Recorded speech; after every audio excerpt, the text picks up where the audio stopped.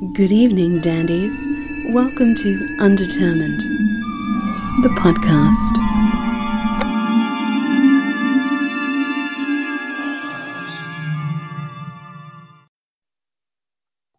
All right. So are you good to go? Everybody good to go? I think so. Yeah, I'm fine. All right, cool. I'm hearing a little bumping. Yeah.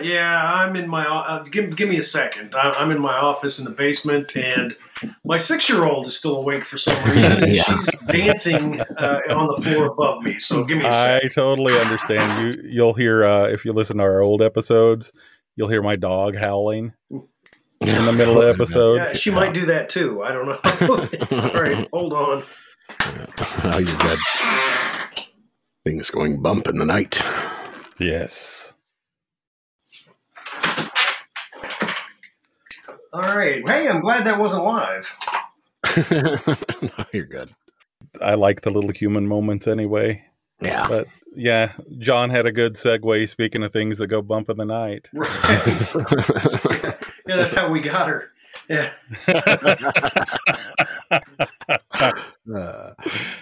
Could I leave that in, please? Okay, that'd be fine. All right. So we are speaking to, I hope I got your last name right, Jason Offutt. Yeah, correct? that's correct. Yes. All right. Yeah, Jason is from Missouri. He is a prolific author of, is it 11 books so far? My 16th comes out in January. Oh, wow. So more prolific than I thought. I have read your book, Haunted Missouri. Yeah. It's a timely episode as we're talking about spooky season coming up here in October. Jason, I just got to say that book was really great. I am a sucker for a lot of books on the paranormal, books on ghosts, especially like Heartland books or we're all three from Missouri. Jason is from Missouri as well. And I'll let you tell a little bit about your background. But I picked up your book, and not to go on too big of a tirade on it, but it's. I really loved how the book shares a kind of journalistic quality where it's not just these compiled stories, but it's also your experiences of going to these places and talking to these people and interviewing them. Yeah. And I want to get into that a little bit in the book, but you want to tell us a little bit about your background and where you're residing now? And Well, yeah, absolutely. But I'm gonna touch on that first because I was a print journalist for 17 years, and I for the last 16 years I've taught journalism at Northwest Missouri State University in Maryville. Right on. Yeah, so I approached the book Haunted Missouri with what I knew how to do. I be a journalist and do the research and go to the places and interview the people who've experienced things. So yeah, I'm glad it showed.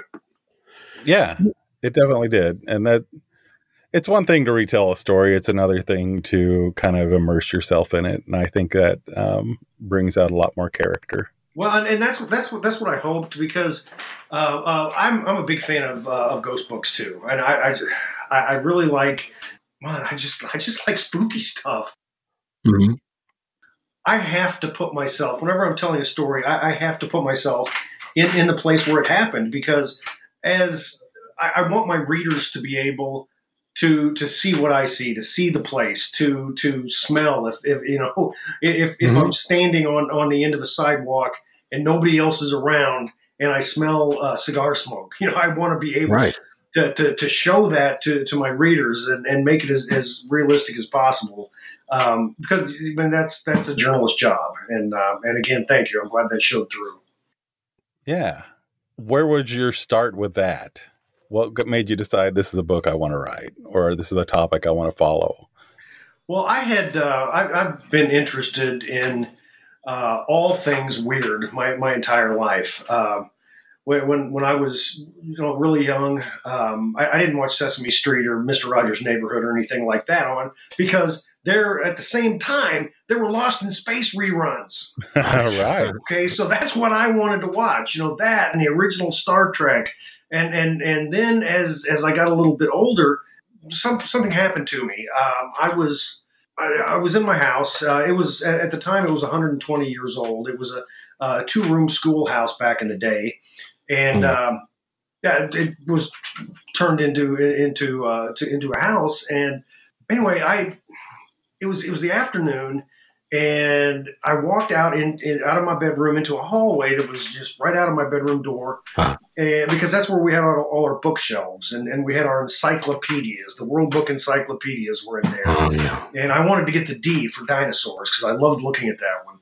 Mm-hmm. I was about 8 years old, and there was a boy about 6 years old standing in the hallway, and we lived 6 miles outside of town, the nearest town. We were a mile away from the nearest house. I lived on a farm out in the country, and there was no little boy within forever of my house. Yeah. So that really surprised me, and I mean, I can still see him in my head. The hair parted on the right side. It was slightly tousled. It was brown hair. He was wearing a brown flannel shirt and blue jeans, and I could see the bookshelf through him. Huh. And he just looked at me, and I have no idea how long I looked at him. It could have been 5 seconds. It could have been 3 hours. It was probably 5 seconds, of course. But then he blinked.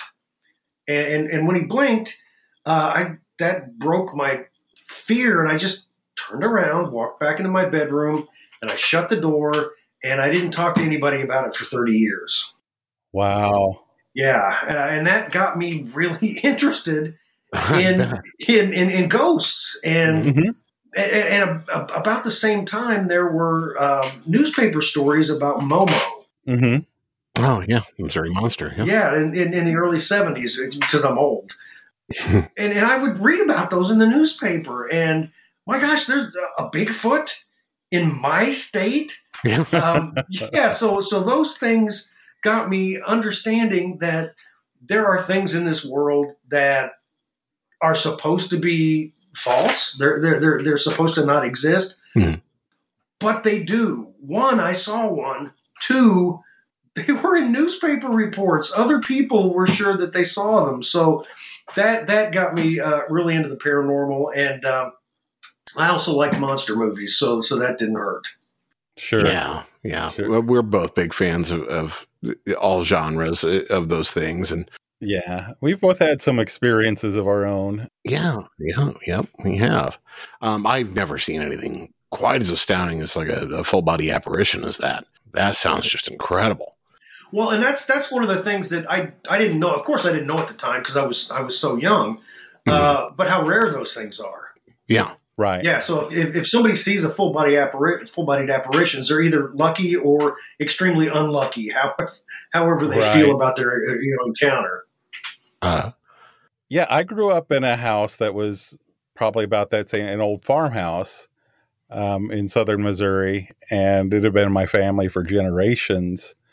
And odd little things used to happen all the time in that house. I remember, if I were sitting by myself, I would hear someone call my name, and there would be nobody around.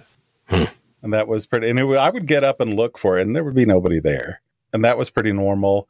This is like one of the weirdest ghost stories you'll hear, but it's absolutely true. When I would come home from school, the house would be empty. But the first thing you want to do when you get home from school is, go to the bathroom. So I would do that, wouldn't bother locking the door because nobody's in the house. And the door, and it was old house, the door would just always, every time I was sitting there, would just kind of slowly open by itself. I didn't think of anything of it for a long time. It was old house, settling, drafty, whatever. Mm-hmm. It could easily be explained by a lot of things, but it happened pretty consistently. So one day I kind of got it in my head, well, maybe there's something more going on here. And I just asked out loud, would you please close the door? Closed. Huh. And this was consistent too. Anytime that door opened while I was sitting in there by myself and I asked for the door to be closed, it would close. Mm. Told my brother about it. He tried the same experiment. Same thing happened for him. Did you try, would you get me a Coke? So I felt like whatever it was, it's probably somebody I was related to. The house had been in my family for generations, and if that's what it was, and that it wasn't harmful. Like, it closed the door. Now it's a little disturbing that it's watching a little boy poop. Right. Well, and something you said is what I got. The house settling, because there were times before I saw the apparition and times after that I would tell my parents that I heard a creaking. It sounded like somebody walking outside my bedroom. And that's what they would say all the time. Oh, no, that's just the house settling. Okay, yeah. It was just like I'm feeling a really bad pain. Oh, Dad would say you're growing pain. Right? Yeah, no, Dad, it's an appendicitis. It's not growing pain. Rub some dirt in it, son. You'll be fine. Yeah. Right. So that's something I think that has been unfair to children throughout, however many, decades or hundreds or millennium or whatever.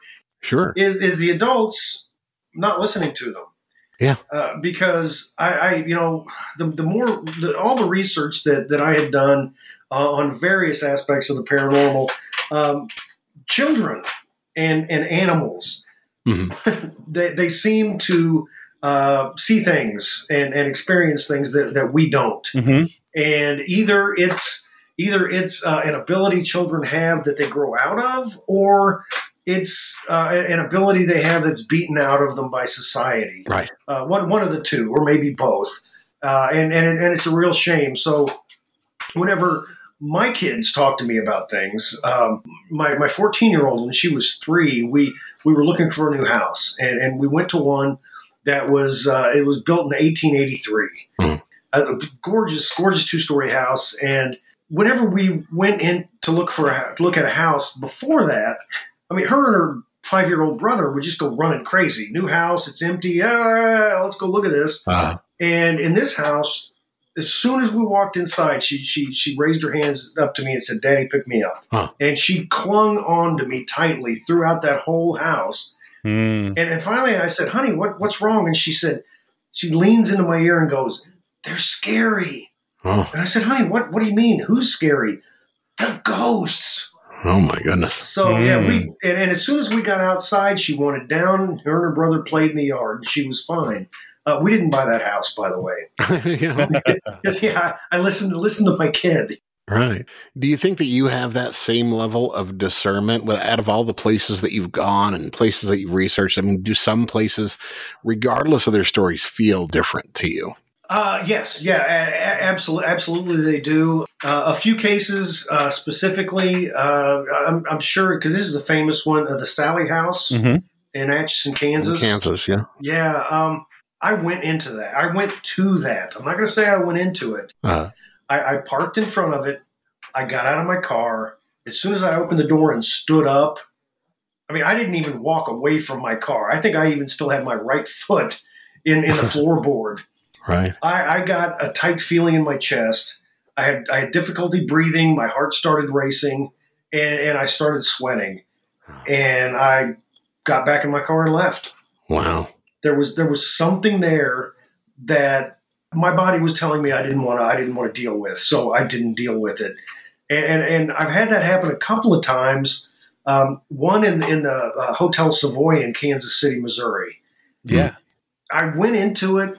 I'd read things about the fact that it was haunted, and I went into it, and I didn't interview anybody. I didn't let anybody know I was there. I just walked in, and I went through every floor, every hallway. And in this one hallway, I walked out of the stairwell, opened the door, walked out of the stairwell, and immediately I felt just like I did at the Sally House. And it was really, really bizarre. And I took a couple pictures and left. And when I interviewed people, that was a hallway where there's a ghost often sighted.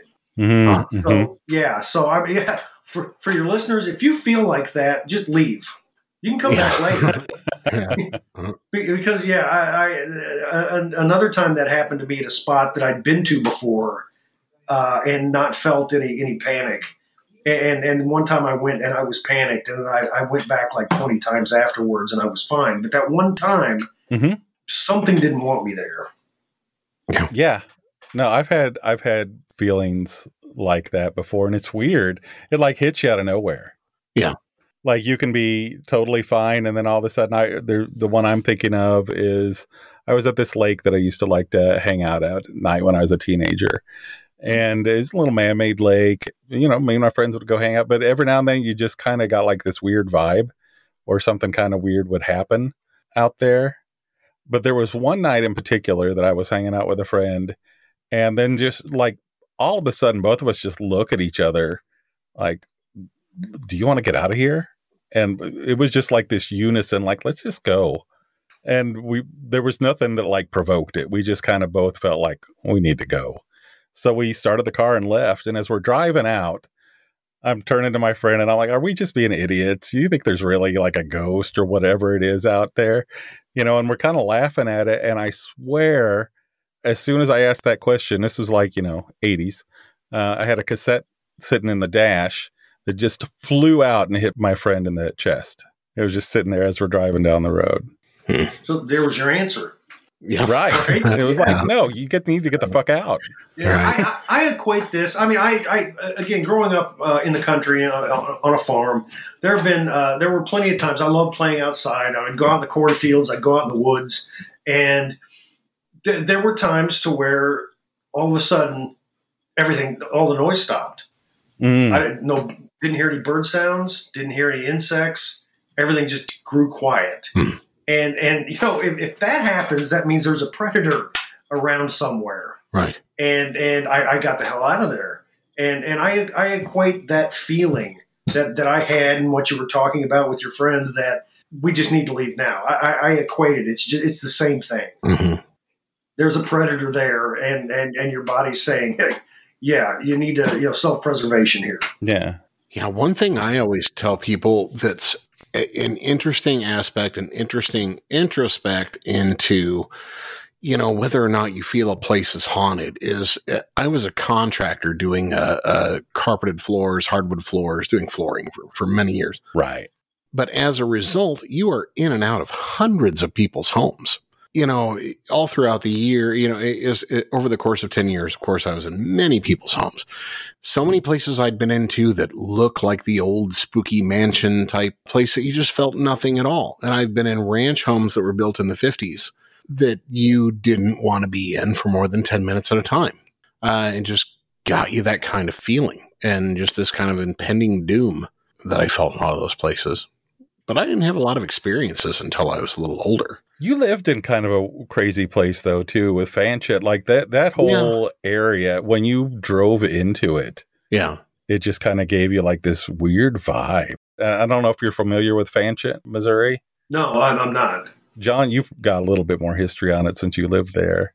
Yeah, well, it's actually been reassigned as Peace Valley, Missouri, I want to say in about I'd get the history wrong. I think it was the 1920s. Reestablished another post office there. But Fanchon was a kind of ghost town in this corner of four kind of crossroads that are out in the middle of the county. And I mean, it's the middle of nowhere.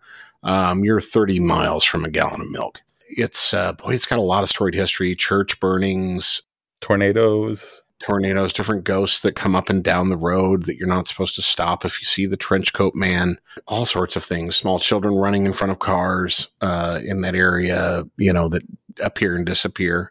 Yeah, I've heard a lot of stories. And, we had, we were young, we were poor. We put a little trailer on that property a long time ago. And we had a bunch of activity there, bunch of noises, bunch of sounds, voices, cabinets slamming, furniture moving. That was pretty rough. But, I never felt anything malevolent there. I didn't feel anything that made me feel like I was in danger.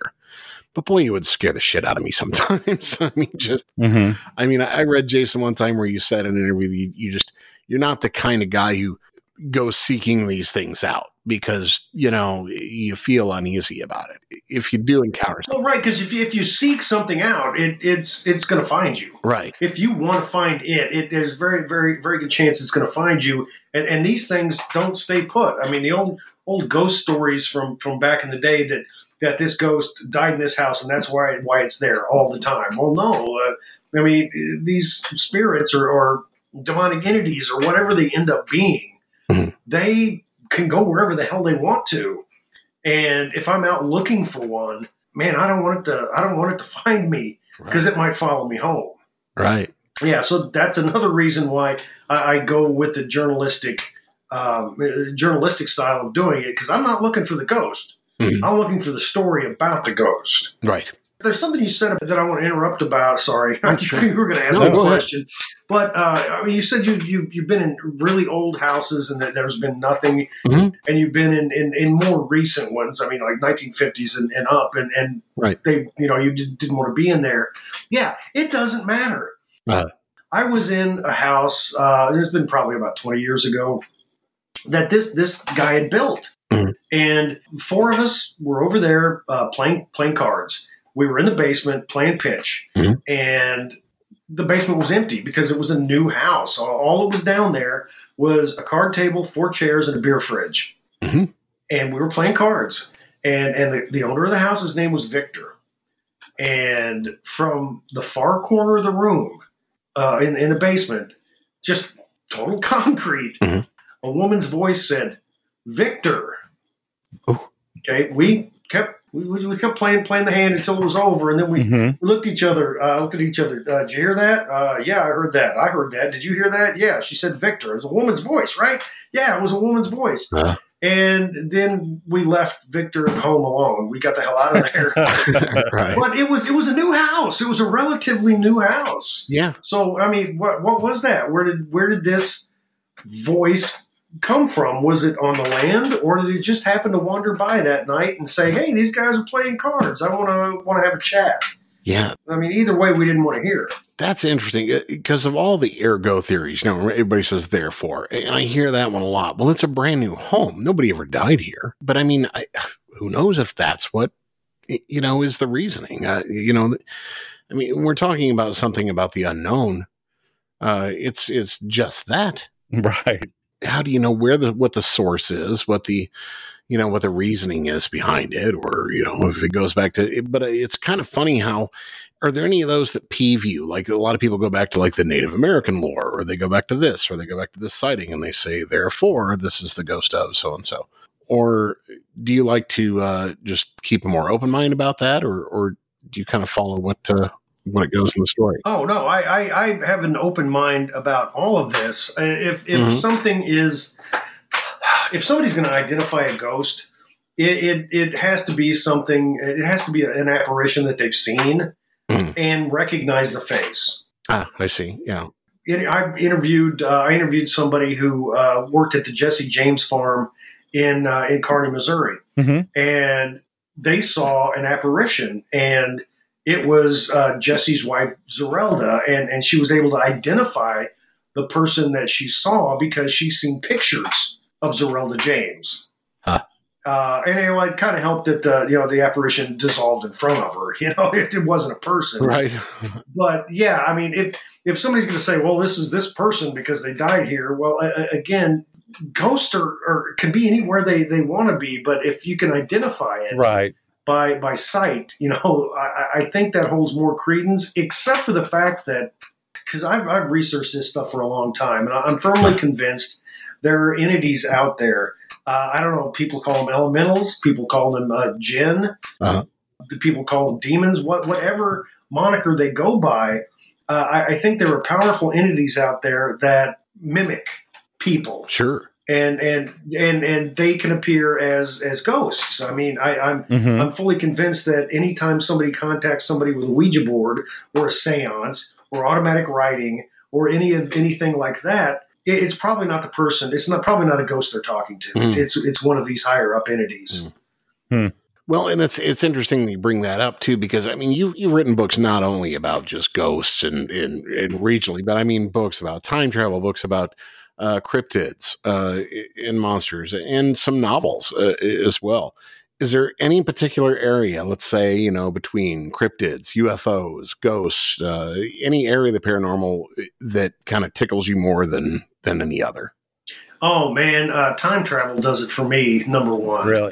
Yeah, I love time slip stories. Mm-hmm. I also love missing time stories, although that kind of goes over into the UFO realm. But anything to do with differences in time, I absolutely love that.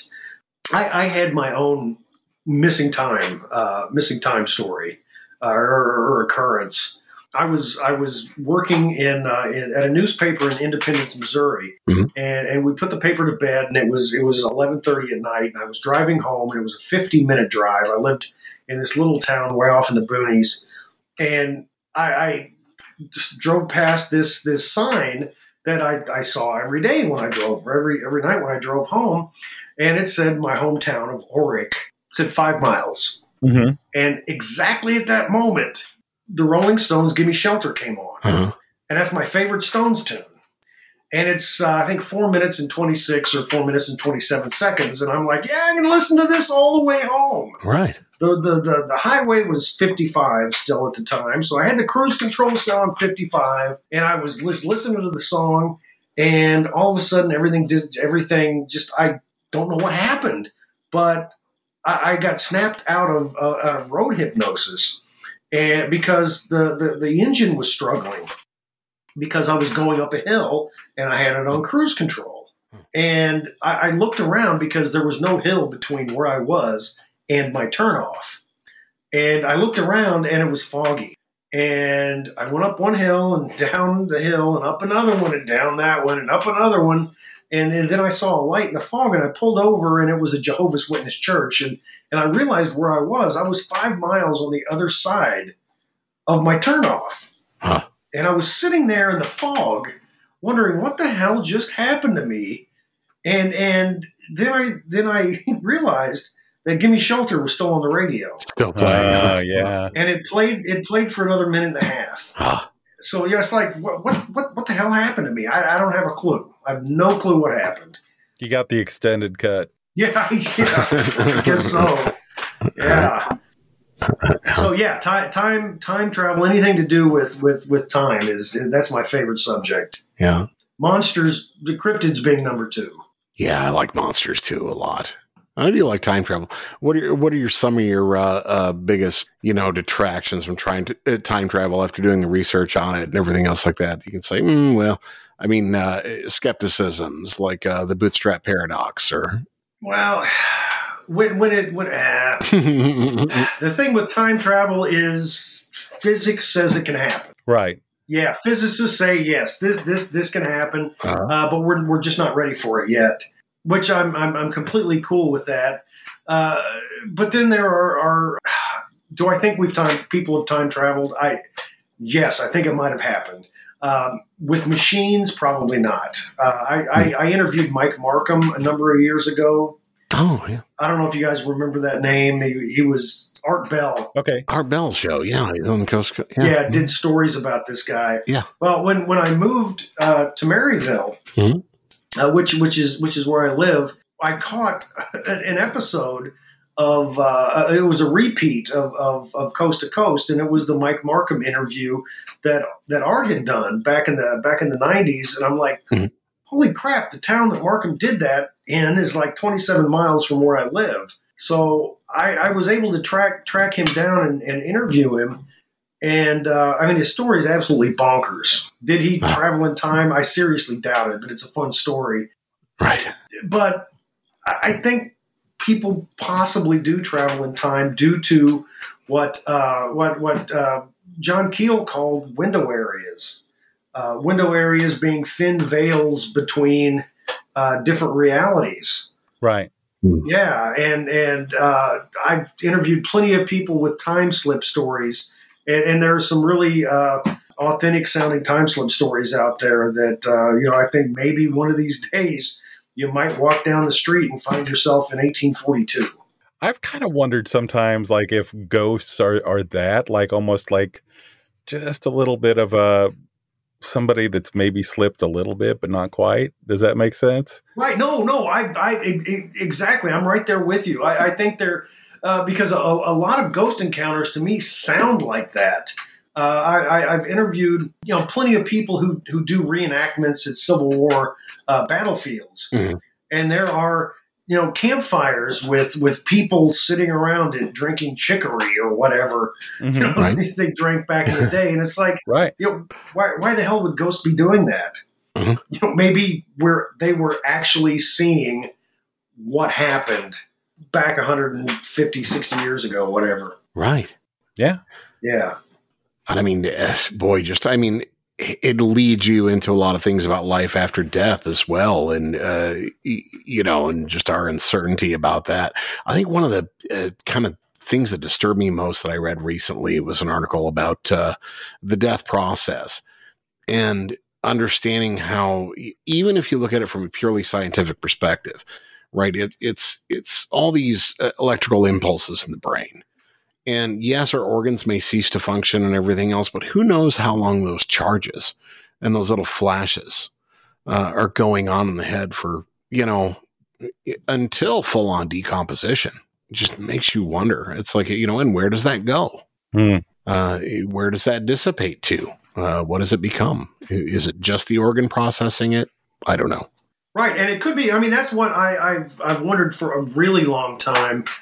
Mm. Because you hear, I had a near-death experience. What happened? Well, there was a light, and I went to the light. Mm-hmm. Well, what if the light's just, your synapses firing? Maybe it's a chemical released into your brain. Right. Maybe that's, not you going to the light, but your brain misfiring, or that's what happens when you die. Mm-hmm.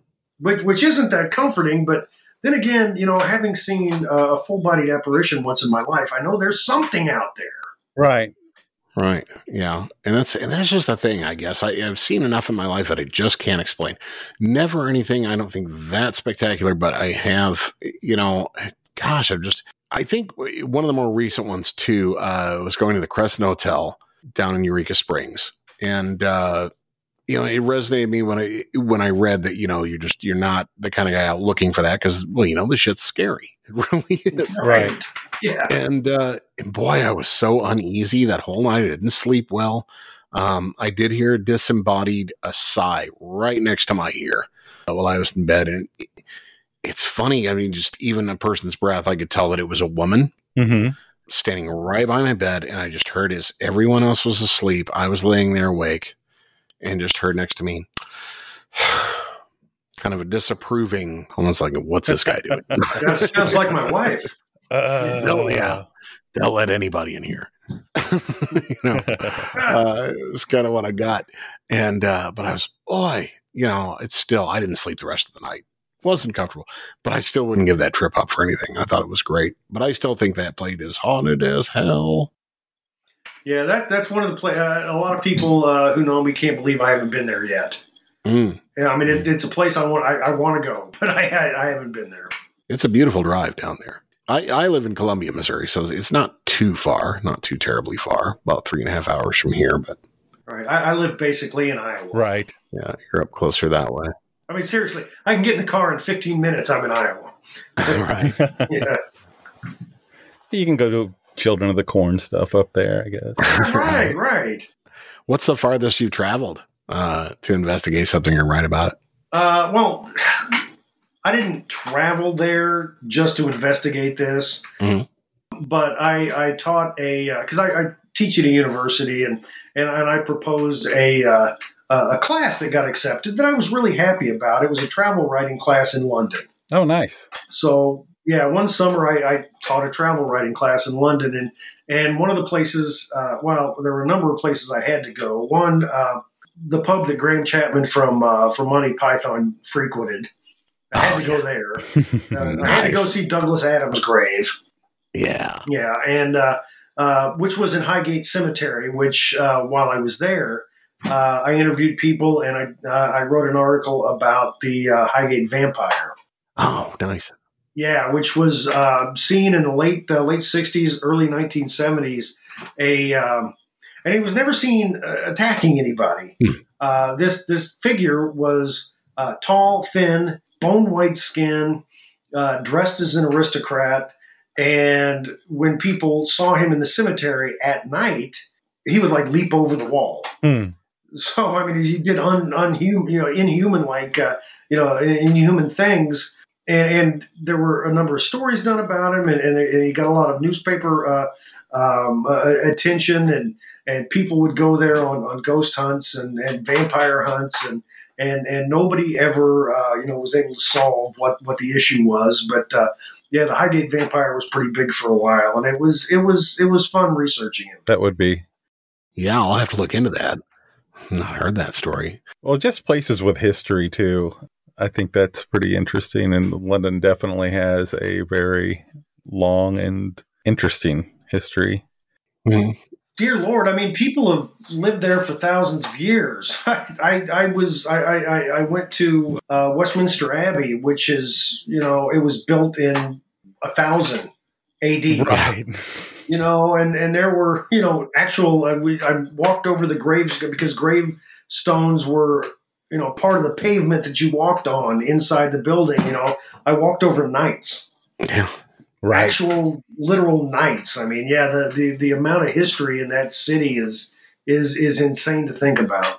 Yeah, that's incredible about the UK. Just when I went over there and went to Ireland, it's so ancient compared to here. Right. Now, yeah, the pub down the street from the place where I stayed was 450 years old. Yeah. Right. The house I'm sitting in right now was built in 1978. Right. Exactly. Yeah. We would go by farmers who are out, and we'd see like some ancient, not quite as impressive as Stonehenge, but some sort of, ancient structure. And we'd be like, what is that? And they would just shrug and say, I don't know. It's been here forever. It's like, right. No idea. I'm intending to propose another travel writing class for 2023. And I want to go to the UK and look for monsters, like the Loch Ness Monster. Yeah. And, go to Bentwoods. Bentwoods, the forest with the U.S. and British Air Force. Oh, yeah. The UFO. So the UFO. Yeah. Yeah. I want to go to places like that. Yeah. Mm-hmm. So if anybody wants to sign up for my class, please. Shit, man. I'd love to. That sounds great. It sounds incredible. What was your favorite cryptid to investigate? This is going to be boring. No, it's not. By me saying this is going to be boring, can you guess what it is? Momo. That's Bigfoot. Yeah, it's Bigfoot. Right. Just because of the fact there's so much damn evidence for Bigfoot. If all of the evidence for Bigfoot was put on trial as a murder trial, I mean, the same level of evidence, somebody get the chair. Right. I mean, absolutely. I mean, there's so much evidence for this, and it's not just, the evidence we've collected, recently. It's Bigfoot has its prints. I'm sorry I had to do that on every freaking continent on this planet. Yeah. I mean, except Antarctica that we know of. Right. But I mean, if we've got a Bigfoot in North America, in South America, Europe, there's they've had Bigfoot encounters in the past in England, for God's sake. It's an island. Australia, all over Asia.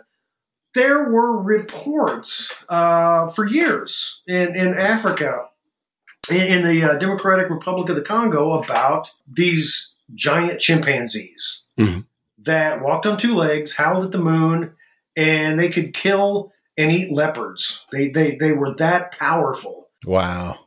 And American and European, Western scientists said, "Oh, that's a cute story, but it doesn't really exist." Well, in 1998, the Billy Ape was discovered. BILI. That's the name of the forest where it was discovered, and it's a giant chimpanzee that walks on its hind legs most of the time. It builds nests like a gorilla.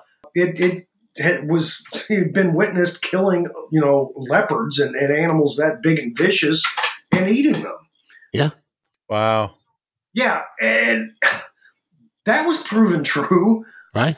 What about all these other stories? Sure. The orang pindak, the Alma, the Yeren, the Yowie. I mean, there are an equal number of stories about these very entities, and we, in the West, poo-poo them, but the people who live there say they're true.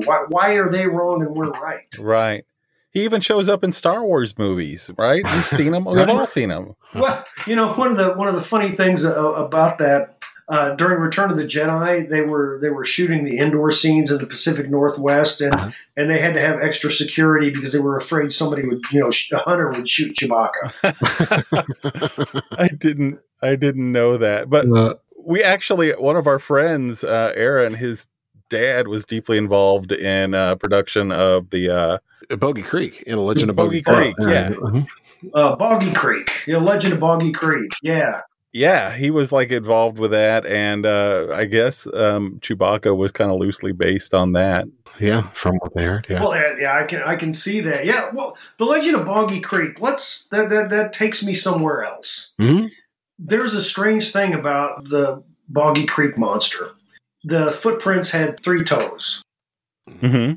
That is also seen in the Honey Island swamp monster in Louisiana, which is another Bigfoot. Not that far away, right? Momo, seen in Louisiana, Missouri, also left 3-toed footprints. There are stories of 3-toed footprints left by a Bigfoot in Iowa and Minnesota. So sort of a like north-south corridor there. Right. I don't have the resources to do this, but man, if it traveled, maybe with seasons, and up and down the Mississippi River, that would make a lot of sense. Sure. Yeah, it would. That's interesting. Yeah, because 3-toed Bigfoot, I mean, where do they exist? Well, right up and down the Mississippi River.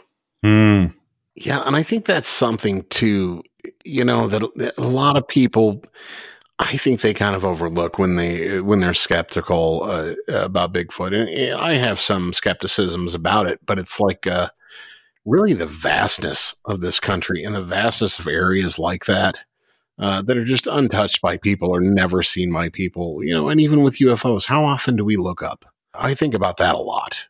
Boy, there's a big area to cover. I mean, it's something I was listening to a podcast earlier on the Jersey Devil and talking about the Pine Barrens. And I never even realized how big that area is. Just massive. I mean, 1 million+ acres, I believe. That's a lot, yeah. Right. It's huge. And I mean, New Jersey's like one of the most tightly packed, in terms of population, states in the nation. But we've got the Pine Barrens, which are huge, and compare that to the Rocky Mountains, and it's nothing.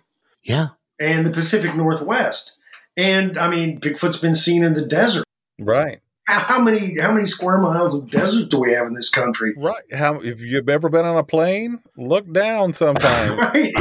Yeah. We got fields all through the Midwest. In working on my book, Chasing American Monsters, I found Bigfoot's been seen in every state but Hawaii. Interesting. I mean, even Rhode Island. Yeah.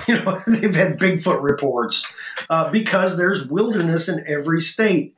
And there have been a lot of reports of Bigfoot seen around rivers, which makes sense because animals travel that way. Mm-hmm. Have you traveled by boat up a river? Yeah. Because, there's nothing there. No, there's not. Unless you're going through a big city, there's nothing on either side of the river but trees. Right. So there are plenty of places, absolutely, that Bigfoot could hide. And these things are apparently intelligent, so they would know how to avoid us. Right. At least get away. Yeah. If any cryptid's going to be discovered, it's going to be Bigfoot. Yeah. Well, fingers crossed, man. I'd be excited for that day. Problem is, we're going to have to kill one. Yeah. I don't know. It's America. Could show up dead. Yeah. Good. Watch the rivers. I haven't yet. Yeah. So what do you got in the works right now? As far as something that's just seeking publishing or something that you're currently writing about? Yeah, you mentioned novels earlier. My last few books have been novels. My last one that come out was You Had to Build a Time Machine, which is a humorous sci-fi.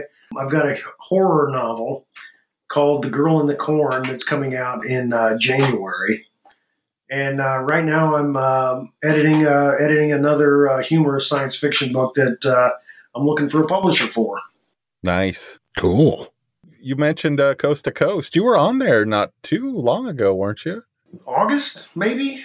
July? No, I think it was July. I think it was on there in July, yeah. Mm-hmm.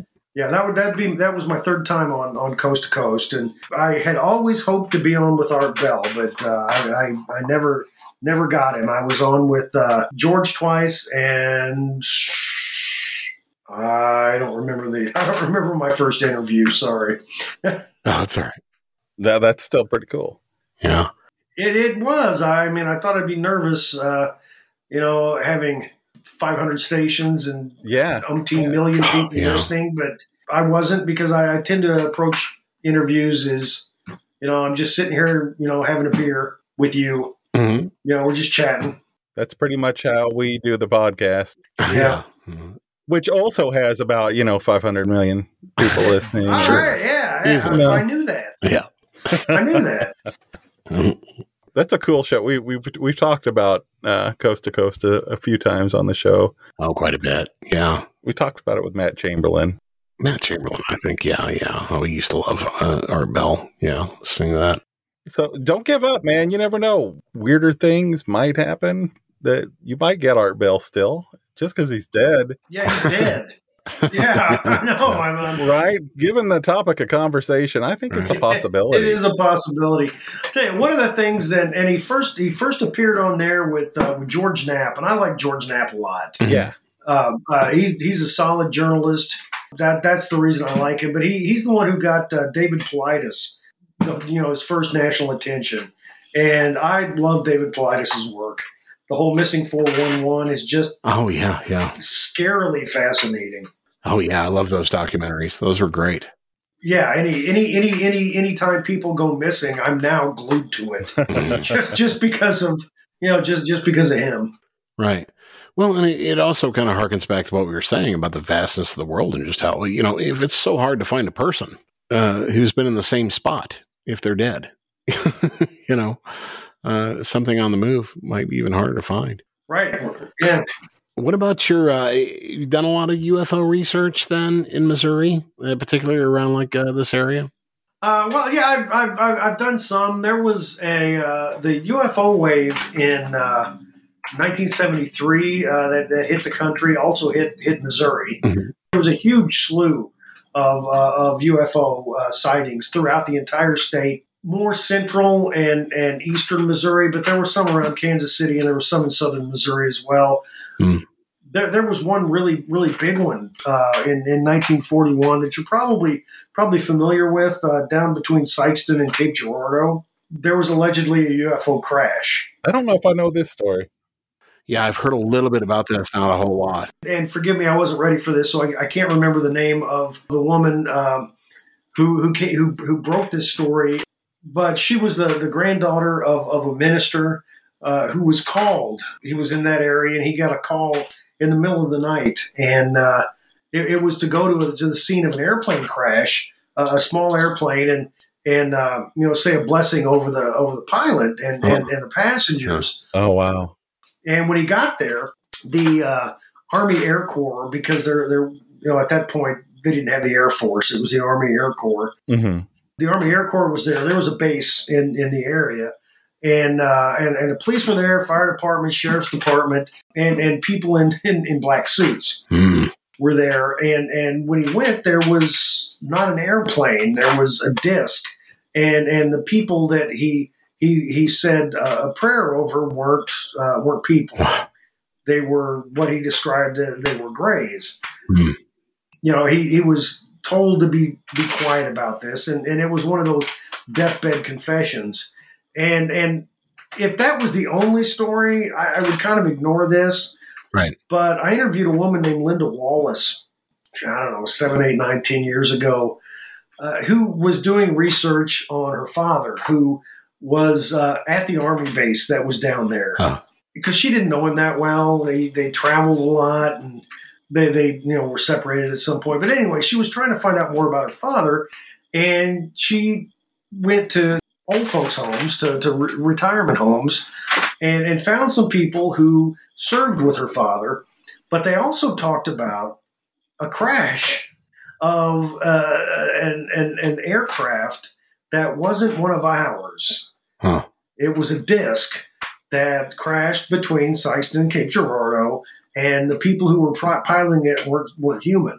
she talked to a couple of these people at different retirement homes, and that struck her as funny. And she started doing research into police records, sheriff's department records, fire department records, and they had all been removed. And the records from the Air Force, or not the Air Force, but the Army base, all those records were removed from that year and stored in a warehouse in St. Louis that burned down. Convenient. And when she looked at the local newspapers, they were microfilm, and there were black chunks where certain stories had been. And, obviously they'd been removed.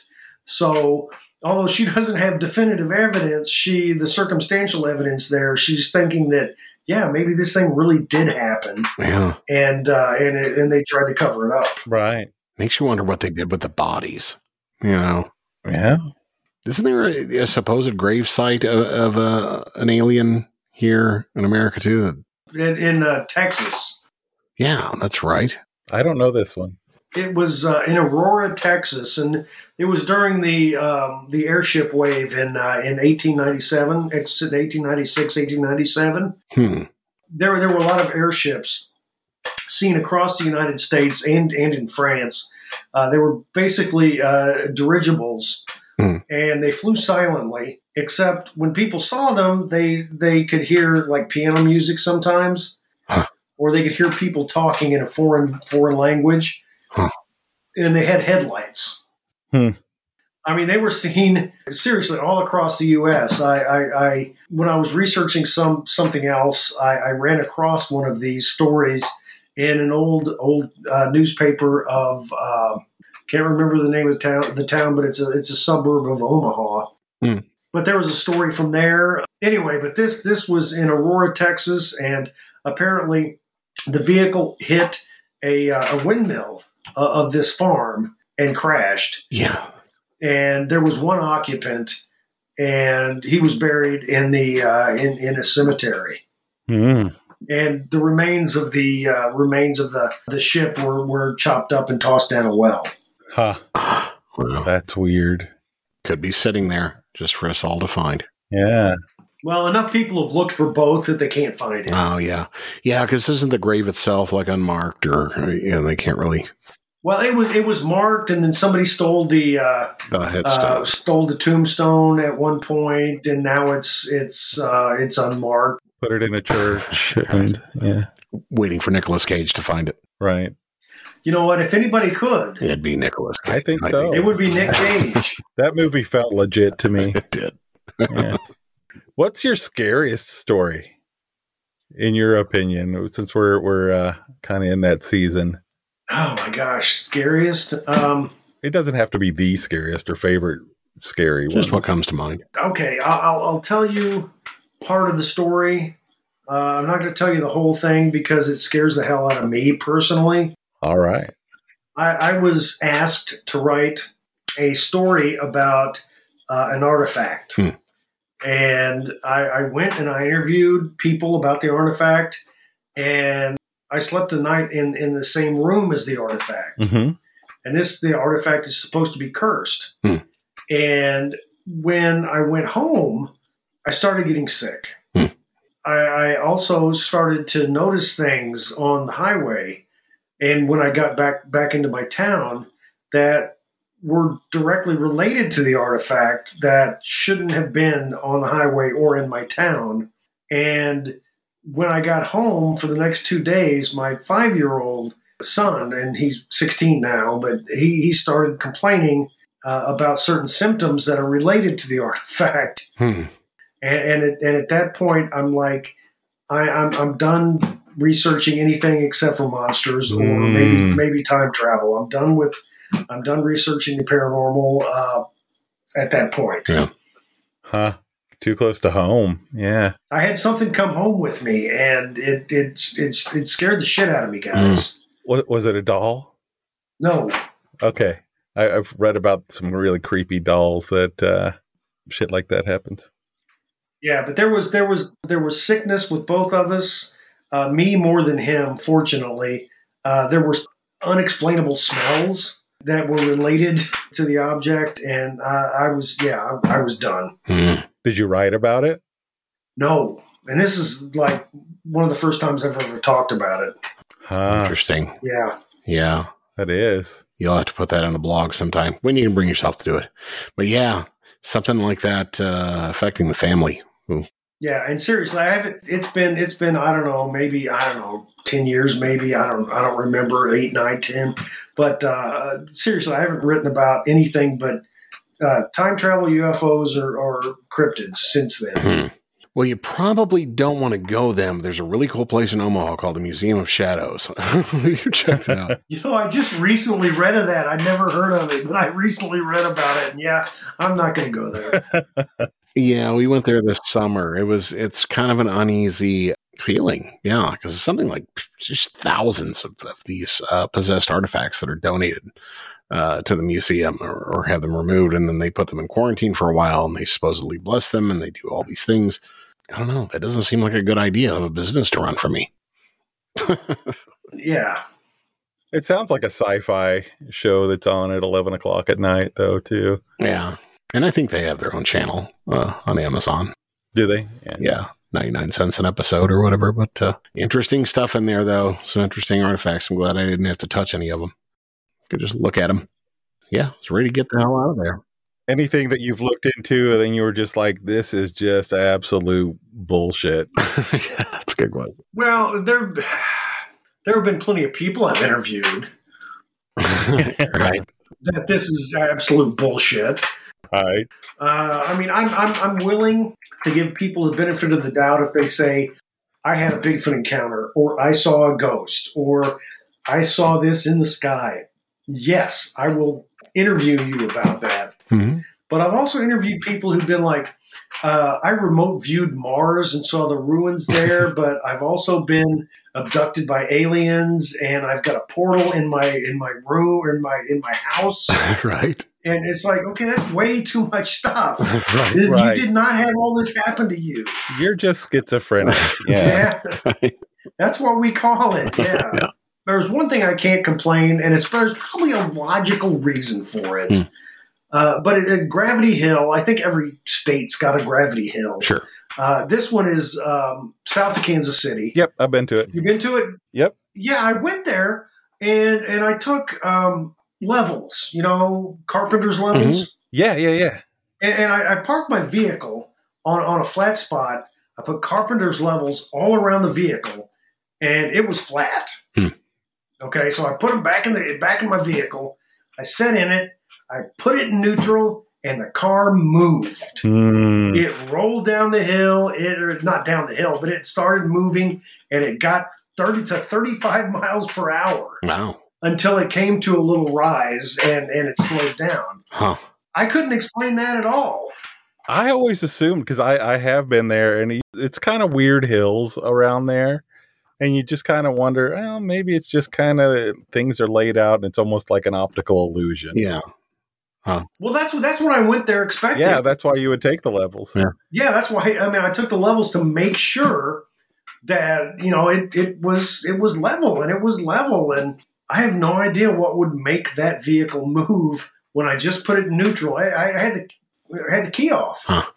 Yeah, I put it in neutral, and it got up to 35 miles, and started slow. The car was filthy, so I didn't have to put flour on the back of it. Right. To see if there were handprints or anything. There weren't any handprints, of course, but yeah, I mean, I still expect that it was something explainable. I just can't explain it. Yeah, for anyone that doesn't know that, it's just this country road, middle of nowhere, south of Kansas City, and you pull up to it, and it doesn't look weird. There's nothing. It's like pastures and shit, and you put your car in neutral, and it'll just roll. I was reading today that the Kansas City airport is haunted. I didn't know that. A lot of stories around there. I wasn't aware of that either. Yeah. People be grabbed, pushed in the terminal. People running across the runways. They'll see sometimes, or running across the roads there. Yeah, I wasn't aware of that, but well, there's a lot of meth in Kansas City, so that might explain some of it. Sure. Yeah, there is. Yeah. That's where I am. Yeah. Could be other kinds of creepy crawlies around that area. We had a weird, this was at a place I worked at in Kansas City. Oh, yeah, yeah. I was working in an office, and it was downtown, and they were getting ready to move out. Like, our building had been sold, and the new people that were buying the building were just like doing a lot of stuff, and they ended up digging up our parking lot. Mm-hmm. While they were digging it up, there was like this day where like 911 kept getting calls from an extension at our office, and nobody would answer. This was weird.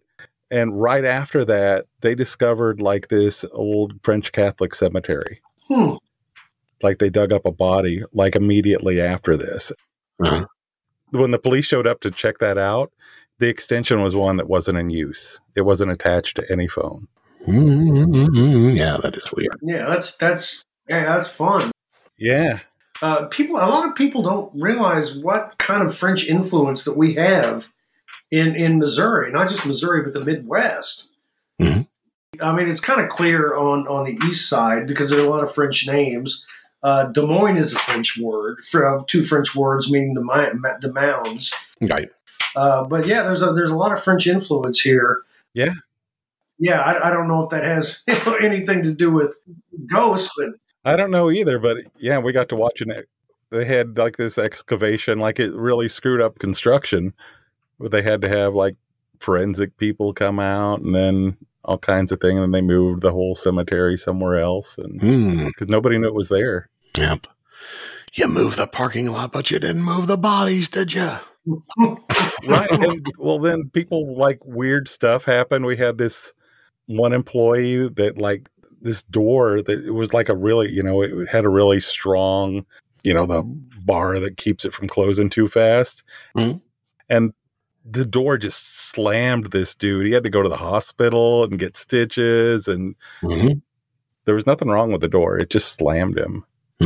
Like, it was like the next day that happened. There were a couple other things, it seems like, too, that were kind of weird. Interesting. In 10 or 15 years, it's not going to be blamed on ghosts. It's going to be blamed on AI. Could be. Right. It could be. That's scary, too. Yeah. Yeah, it is. It's terrifying. It's scarier to me than ghosts. Right. Yeah. Yeah. Certainly is. Yeah. So, as far as your online presence stuff, where can people go to? Are you still blogging? Anything like that? Yeah, I occasionally post stuff on my blog. A lot of it now is more writing involved. I'll post some short stories or give some writing advice. Maybe some updates on the next book coming out. I'm on Twitter a lot. Mm-hmm. It's at the Jason Offutt. I'm also on Instagram. I avoid Facebook. I've been on Facebook 3 different times and hated it every single time, and I'm probably never going back. All right. Yeah. So if anybody wants to get a hold of me and ask a question or give me a comment about something, Mm-hmm. On jasonoffutt.com is my website, and just send me an email. Awesome. Cool. Good place to get your books as well. Yes, absolutely. They're also all on Amazon and Barnes and Noble and all those places. Excellent. Well, man, we'll have to get together since we're all in Missouri at some point in time. Yeah. Meet up, have a beer, and tell some more spooky stories. But this has been a lot of fun. Yeah, one of your from in Columbia, so you'll have to bring some Shakespeare's. Mm-hmm. Yeah, I'll do that. Absolutely. Some Shakespeare's, maybe some Booches, some Logboat Brewery. Oh, God, yeah. Booches is beautiful. Oh, yeah. Yeah, does it still have a million pool tables? Yep. Of course it's got to. Yeah. Yeah, a million pool tables and 3 places to sit. Yeah. Yeah, it was great when I've been there. 'Cause I've been to Columbia a lot. My dad graduated from Mizzou, and we had season tickets to football for a long time. Oh, right on. Yeah, and Booches was a great place. I mean, because you sit at the bar and you order a beer and a hamburger, and the bartender gives you a beer and then turns around and cooks your hamburger. Yeah. Right. He doesn't have to move. He just has to turn. That's terrific. Right. Yeah. Yeah. It's good sliders, too. Yeah.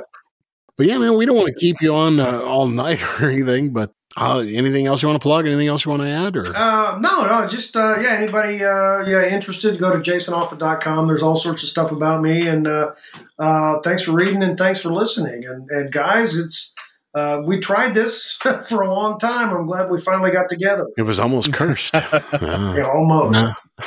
I know. I think we've got in the bank now. We'll find out, though. Probably jinxed myself. Yeah, knocking on some wood right now. All right, man. Thanks so much. Yeah, thanks a lot. Jason Offutt, thank you for coming on. We had a great time. All right, Matt, John, thank you very much. Have a good night. All right, have a great weekend, dandies.